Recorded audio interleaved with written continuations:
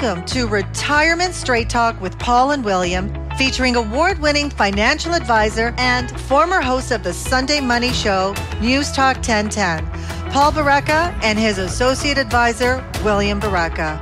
Creating and keeping wealth does not need to be complicated. Paul and William will cut through confusing and contradictory financial advice to give you the real facts to help you invest better and enjoy a worry-free retirement.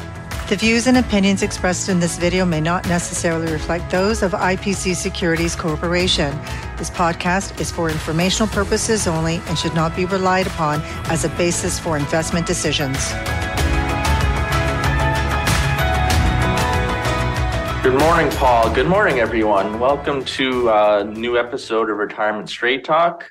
Paul, how are you doing today? I'm always doing great. I'm here in sunny South Florida, so it's always good. And maybe I'll join you there one time. We'll do a podcast live from Florida. You're always welcome. So today we're going to talk about an interesting topic that's kind of under-discussed, I think, and it's joint ownership, when to and when not to. Yeah, and this comes up a lot in our practice where clients, retired clients, want to put maybe their principal residence or an investment account or something in joint with one or more of their children. And they want to do it because it just makes things easier. It can make things easier on death to transfer ownership. It can avoid probate costs, which is 1.5%. That may seem like a small amount, but today, you have a piece of property that's easily worth $1 million in Toronto. Well, that's $15,000. Not big, but not small. It also results in the property being transferred very, very quickly. So that's why we do it. So there's a few types of ownership structures. Yes. And the first we'll go over today is tenancy in common. And that's, for example, Paul, like if me and you owned a property together, but we don't own it equally. So it would mean like I own 30% and you own the remaining 70% of the property. Yes. So then say if I were to die, then this is different than joint tenancy with right of survivorship, which we'll go over later. If I die, then my 30% of the property goes into my estate, and then it goes through the probate process. It's subject to all the probate fees you spoke about earlier, and then I'll be taxed on that amount as well.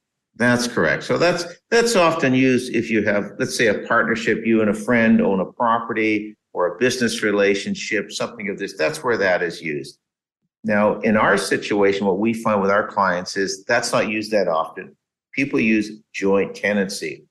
Yeah, and joint tenancy, that's typically best for couples. And there's three main different types of joint tenancy. Yes. And the first being true joint tenancy, which means so say in this instance, Paul, me and you, we own the same property, but this property, we own it joint tenancy instead of tenants in common.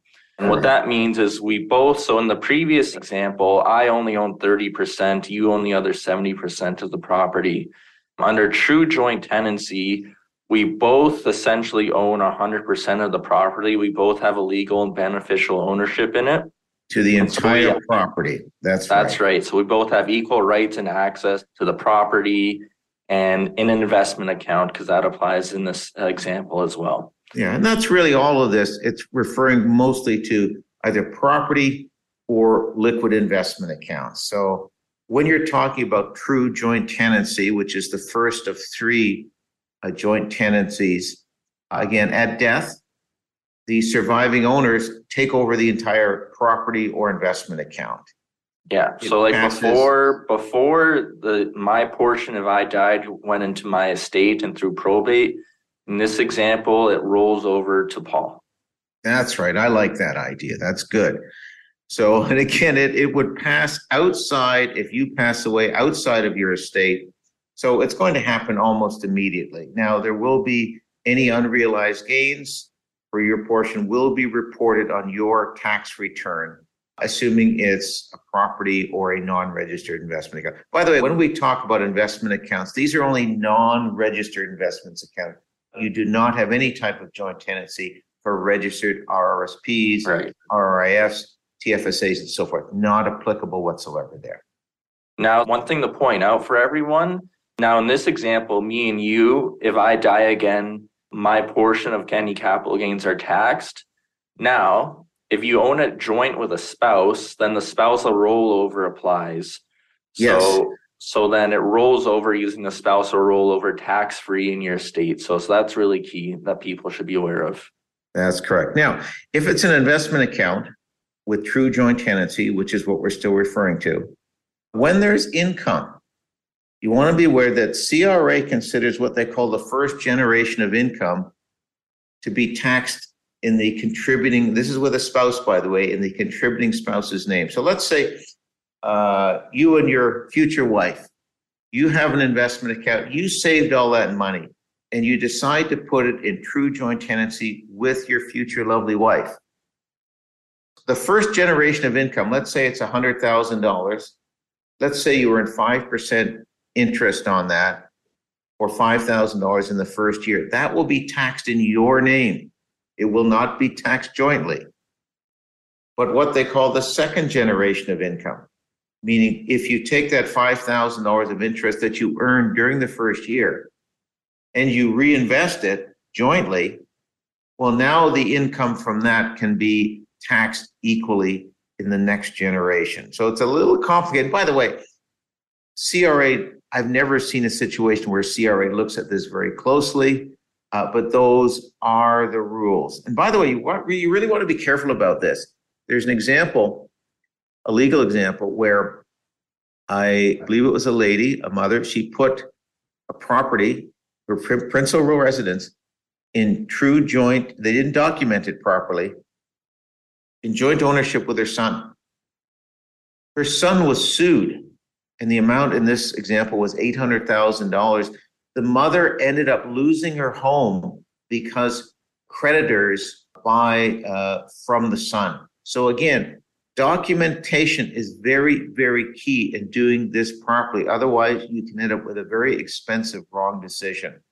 So, Okay. So that's the first type. That's true joint tenancies. It's really best if you have a spouse, husband, wife, co-owner, whatever. This is where you want to do this if you, for your spouse or your, habitating place with someone else. So not an ideal situation to put true joint tenancy with your children. Doesn't work the best. Now, Paul, what about, there's another version of joint tenancy called resulting trust joint tenancy. Can you go over that a little bit? So here's where you leave as a parent, let's say an investment account in joint names with your child. Now, the child didn't give you any consideration or any money for that. You just gave it to them. So here's what can happen if that is not documented properly. There's a case where a parent left, or the parent wanted their entire estate to go to their daughter and their daughter's spouse at the time. The parent left an investment account with, might have been a property or an investment account with the daughter, but they documented that this property was to be left strictly to the daughter, and it was documented. The parent died. The ex-husband wanted a piece of this property, but because it was documented that the parent wanted this to go only to their daughter and not to the daughter's ex, there was not an issue. All of that money flowed to the daughter's ex. Again, documentation is the key on this. So again, that's called resulting trust joint tenancies. Okay, so next let's talk about joint tenancy with gift of right of survivorship. And depending on your circumstances, and there are some downsides that we'll go over, but depending on your circumstances, this can be best for assets held with adult children. Yes, and this can be either also with your principal residence. Now, the key here is that the parent adds the child on the investment account or the property as legal owner only. The child takes no beneficial ownership. The parent keeps complete control of the asset, whether it be a piece of property or it be an investment account. Now, here's where this is most important for most people listening, I believe. If they want to use this for their principal residence, it does not create a problem with the principal residence exemption. But again, like we said before, documentation is key. And by the way, the documentation to do this is very simple. It's basically a one-page document outlining what type of joint tenancy you want. So, advantages here, there's no issue with loss of principal residence tax exemption. On the transfer, there is no deemed disposition, again, because the child has no beneficial use of the property or asset. It keeps the principal residence exemption. This is what the majority of people will want to do or should do with their joint assets, because it still allows a transfer outside of the estate at death. But again, does not create a problem with use or ownership or control during the life of the parents. Now that sounds all great, but what are the problems of it? Well, potential problems really with any of the three types of joint tenancy, if they're not done properly or if they're not done appropriately, you can create unnecessary capital gains tax if you put your child in using the principal residence, if it's not done properly. Well, you could lose your control. Could you imagine you own a piece of property and you put it in your child or children's name? You might have to go to them to get permission to sell it. Well, you spent your whole life. You shouldn't have to go, in my opinion, to your children to get permission to sell it. And where this comes up a lot, Will, is when you're dealing with vacation properties. Let's say you put a cottage and you have 3 children. You put it jointly with the 3 children.